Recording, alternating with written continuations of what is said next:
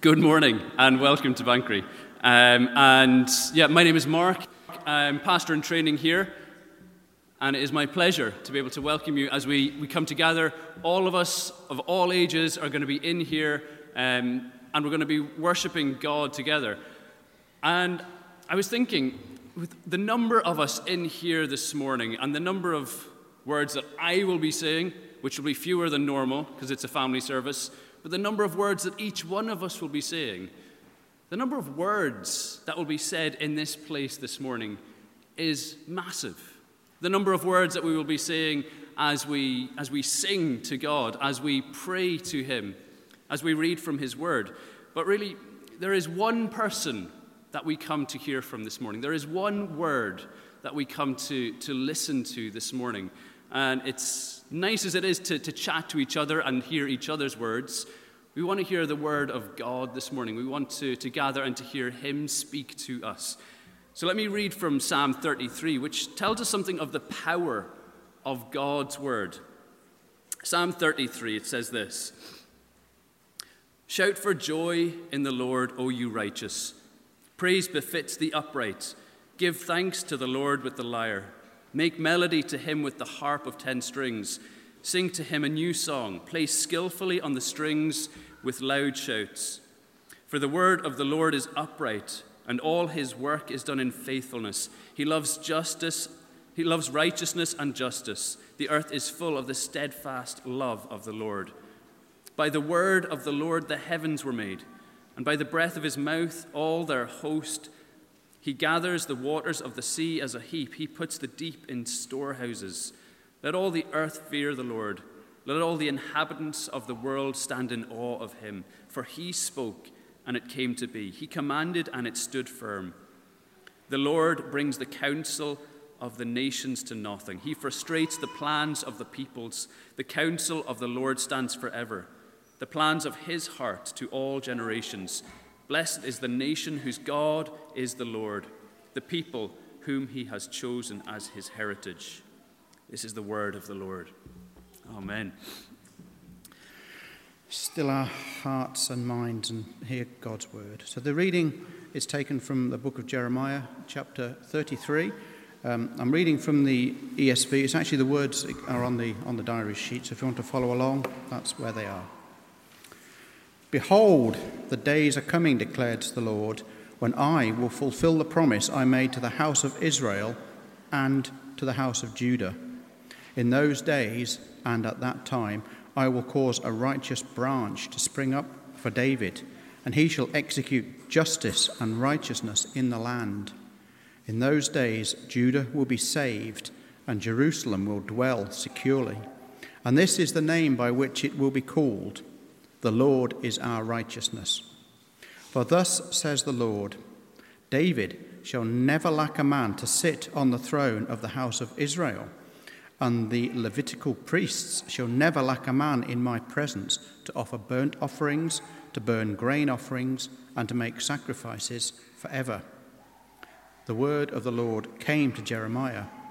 "Thus says the Lord, if you can break my covenant with the day and my covenant with the night, so that day and night will not come at their appointed time, then also my covenant with David my servant may be broken, so that he shall not have a son to reign on his throne, and my covenant with the Levitical priests, my ministers.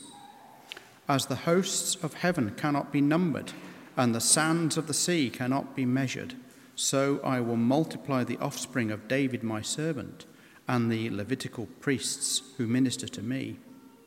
The word of the Lord came to Jeremiah. "Have you not observed that these people are saying, 'The Lord has rejected the 2 clans that He chose'? Thus they have despised my people, so that they are no longer a nation in their sight.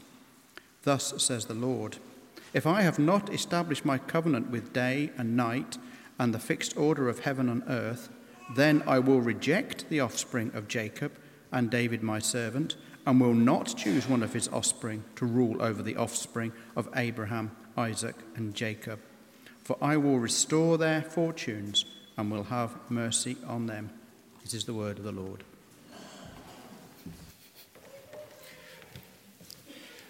Thank you, David.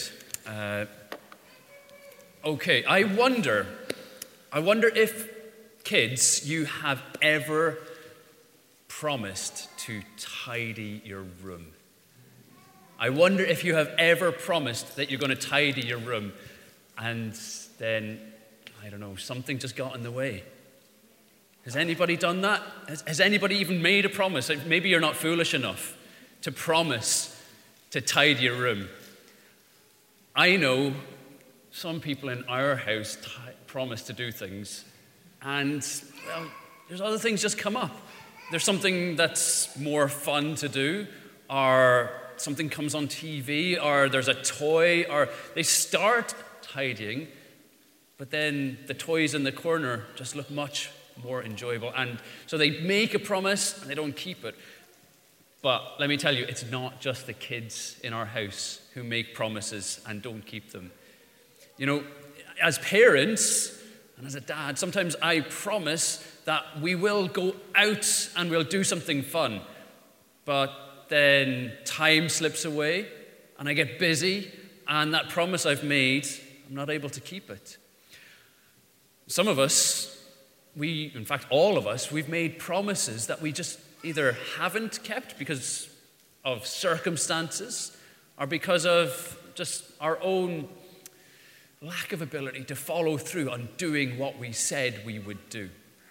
You know, sometimes we promise that we're going to stay in touch with that friend, and it just hasn't happened because we're not in control of everything. Sometimes we can promise things to our kids, and it looks as though it's not going to happen.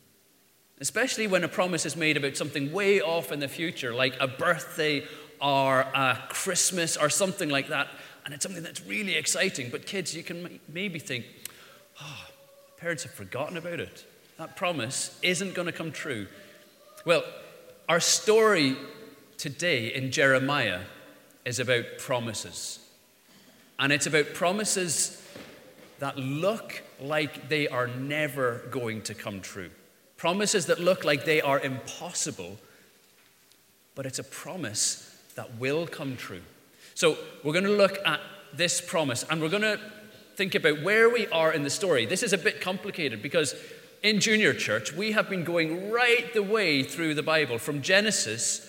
And we've looked at Genesis and how God made everybody and made them good and made them to have a relationship with him. But then what did Adam and Eve do? Did they obey? No, they didn't. They disobeyed, and everything fell apart. And it looked like the promise of having a relationship with God was gone. But God made a promise even to Adam and Eve at that time that he would send a rescuer who would undo all of the badness and fix everything. And he would make a way for people to have a relationship with him. And then we followed God's people all through their story.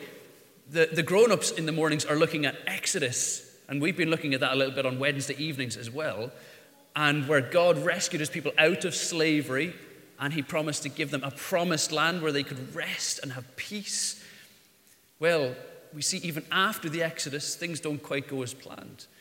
God's people, they continue to disobey. And even when God gives them kings, and even King David, who looked like the best king, well, we see that things don't pan out just as we'd hoped. In the last couple of weeks in junior church, we see how God's kingdom was torn apart and was taken away by the nation, a really big nation that took people like Daniel away into captivity. Can anybody remember the name of the nation that God sent to take his people? It begins with a B.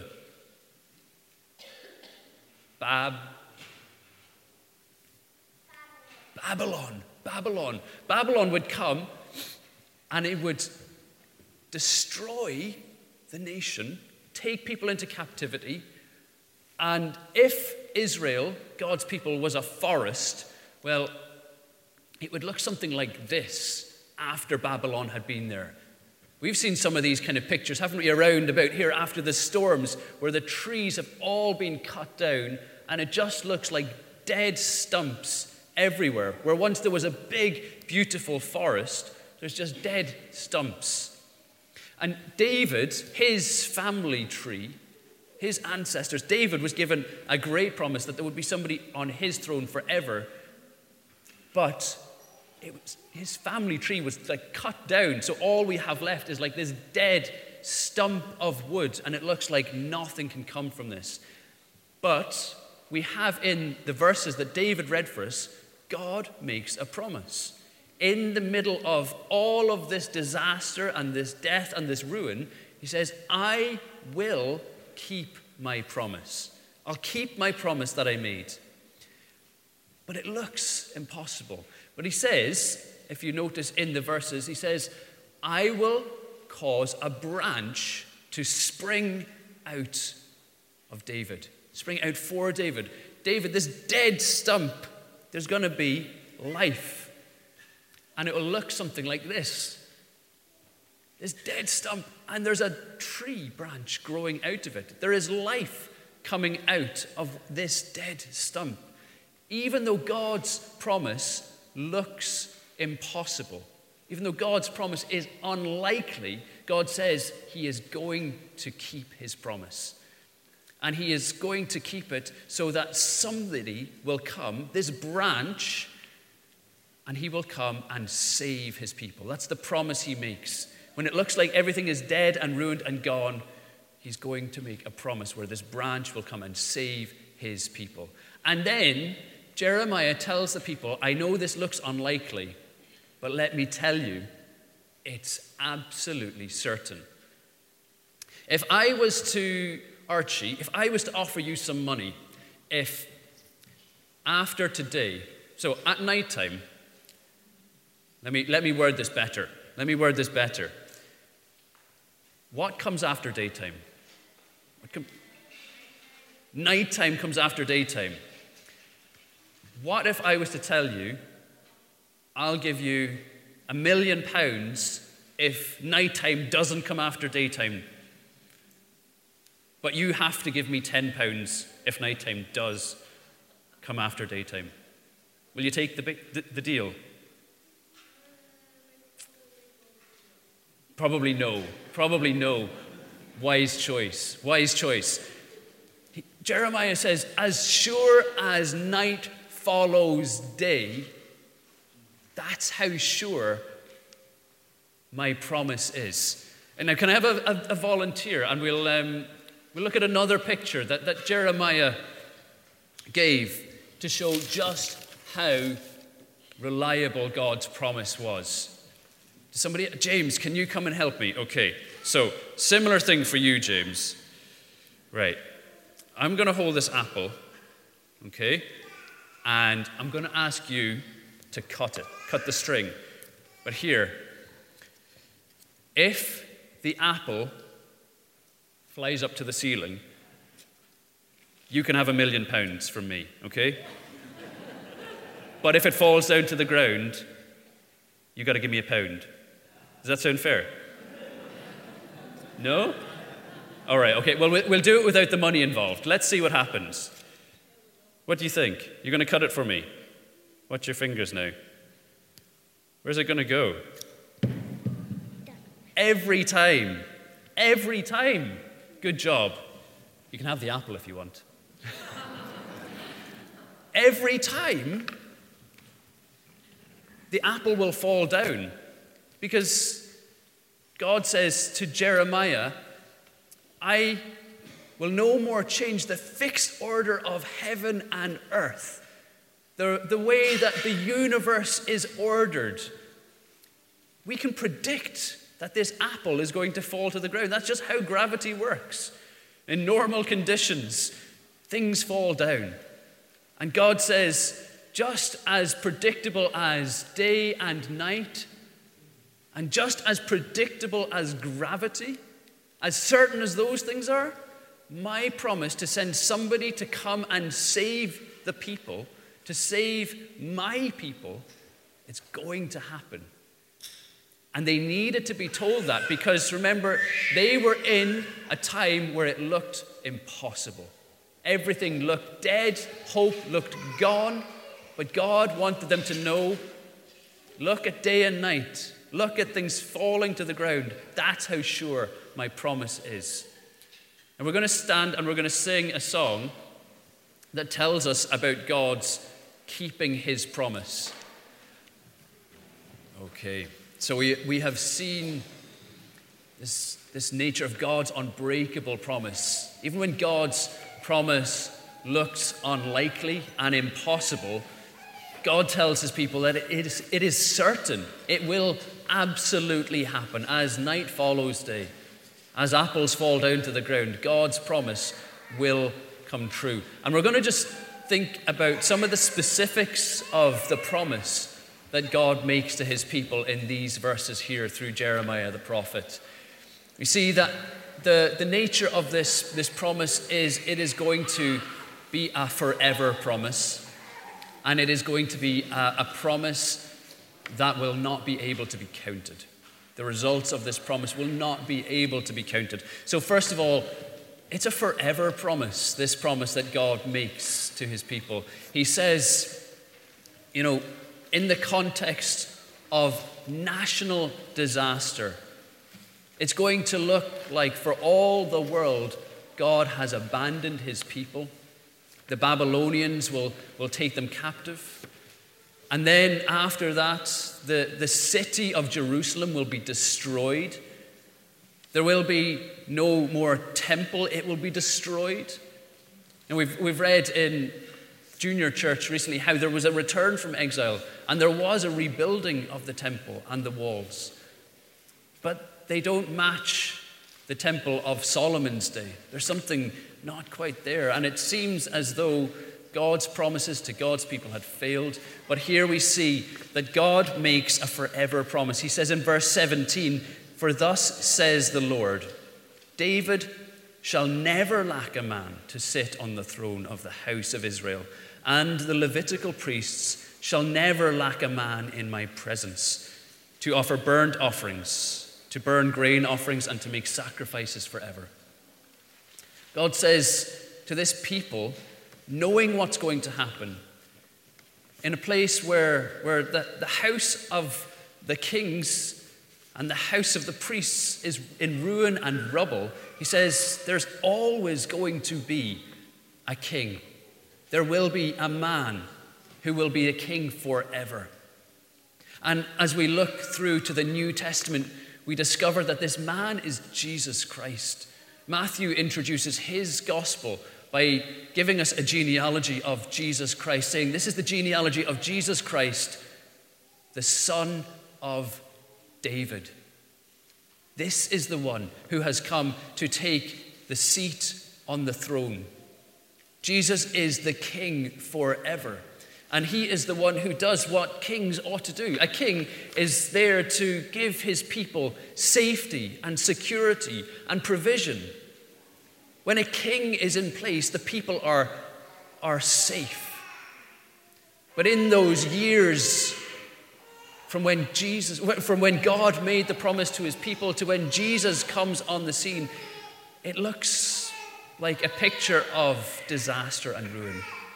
But Jesus comes, and he is the one who will be king. And he doesn't come like an ordinary king. He doesn't meet many people's idea of what this Messiah king ought to be. He comes in humility. He comes as a servant, and he dies. But he does not stay dead. He rises again to life, and he is seated on the throne today in heaven, and he has perfect authority. He is the forever king that we all need. And notice the other thing that we have forever promised in these verses. God says that the Levitical priest shall never lack a man in my presence. Jesus is not only the perfect forever king, he is the perfect forever priest. He is the man forever in God's presence. And the job of the priest is to represent the people to God and to reveal God to the people. He is to bring God and man together. And Jesus is this perfect high priest who does this job of bringing us, sinful as we are, into the presence of God. Through Jesus, this perfect priest, we ourselves can be in the presence of God, forgiven of our sins because of his death on our behalf. Jesus is talked about in Hebrews as a priest forever. And because he is a priest who never dies, he lives forever, it says, to make intercession for us. We have a man in God's presence forever. Jesus, the perfect king and the perfect priest. This is something of the remarkable promise of God to his people way back then, 600 plus years before Jesus arrived. But now today we can look back on that promise and say, even though it looked exceptionally unlikely and impossible, God has come through on his promise to give us a forever king and a forever priest. And he is there for us today if we trust in him. And we can be those who are brought into the presence of God, forgiven of our sin, if we trust in Jesus. And there's one other remarkable thing that I want to just mention. In verse 22, we have this mention of the uncountable consequence of God's promise. Verse 22 says, as the host of heaven, as the stars in the sky cannot be numbered, and the sands of the sea cannot be measured, so I will multiply the offspring of David my servant and the Levitical priests who minister to me. In Jesus we have the one man who is the forever king and the forever priest. But here we see that promise multiplies, that there will be more offspring from David who seem to be dead and cut off. He will have more children than there are stars in the sky. I wonder if any of you have looked at a picture of the galaxy recently and just seen how vast, how huge this place is. When we look up into the sky at night, in a place like Banbury, there's not a huge amount of light pollution, but there is some. And when we look up initially, we can't really see anything. But if you look for a little bit longer, suddenly some stars appear. And if you look longer, more and more and more, and they just seem to multiply. And there is an uncountable number of stars. And so God says, my promise will multiply. There will be more children in the house of David than you can count, more than the sand on the sea. You know, if we are trusting in Jesus, this promise comes to us today. We are in the royal family. We are sons and daughters of the King. We have a status that is incredible. That we, as sons and daughters of the King, are heirs to the throne. The promise that is ours in Jesus is uncountable. It's uncountable in the number of people who are included in the kingdom. It's uncountable in the value of the status that is ours in Christ Jesus. And we see another thing, that not only will there be an uncountable number of sons in the family of David, there will also be an uncountable number of priests. And the Bible tells us that the church is now this royal priesthood. We are a kingdom of priests. We are, as people who have been saved by Jesus, brought into his kingdom, we're given a job to do. We are people who can display the beauty of God to the world. We can tell people about who Jesus is and this salvation that he offers. I wonder if this morning, though, you think of this promise of God to save, and you look at your own life and you think, impossible. How could God save me? Why would God want to save me? Look at all of the sin in my life. There's things that I do that I wish I didn't do. There's things I say that I wish I didn't say. Is it really possible that God would save me? And Jesus tells us that he died. And he died in order to save people who cannot be saved. Perhaps you remember the story of the rich young ruler, which ended with the disciples. And in misunderstanding, really, but they couldn't grasp that Jesus had set the bar so high, really, for people to be saved. Jesus said that, unless this rich young ruler gave everything he had away, then he couldn't come into the kingdom of God, because his heart loved money more than God. And he said, unless a camel can fit through the eye of a needle, you can't get into the kingdom of God. And the disciple says, well, then nobody can be saved. It's impossible. And Jesus said, yeah, that's right. It's impossible with man. But with God, everything is possible. It is possible for me to be saved, because God is the one who does the saving. He who is gracious and merciful, and in Christ Jesus takes the punishment for my sin, makes it possible, and not only possible, but certain that I will be saved if I trust in Christ Jesus. As certain as night follows day. That is as certain as our salvation can be if we trust in Jesus for our salvation. Let's pray together. Heavenly Father, we thank you that you are a God who makes promises, and you are a God who keeps promises. We thank you that even though to our eyes it might look unlikely, impossible even, that you would do what you say you will do. Lord, help us to remember that you are the God whose promises are certain and sure. Thank you that you do not lie. And Father, would you help us to know the promises that are ours in Christ Jesus, promise of salvation for sinful people who do not deserve it, a promise of a hope and a future with you forever. Father, we thank you that Jesus is the true King and the forever priest who presents us blameless before your throne. Father, we thank you that even now he intercedes and prays for us. Father, we thank you for the children in this church. We thank you for the blessing that they are. Lord, would you help them to grow up knowing you as King. Help them to know that your promises are reliable when the promises of the world so easily disappoint. And Father, would you help us as leaders and teachers and members here in this church to nurture the faith of these kids and of one another.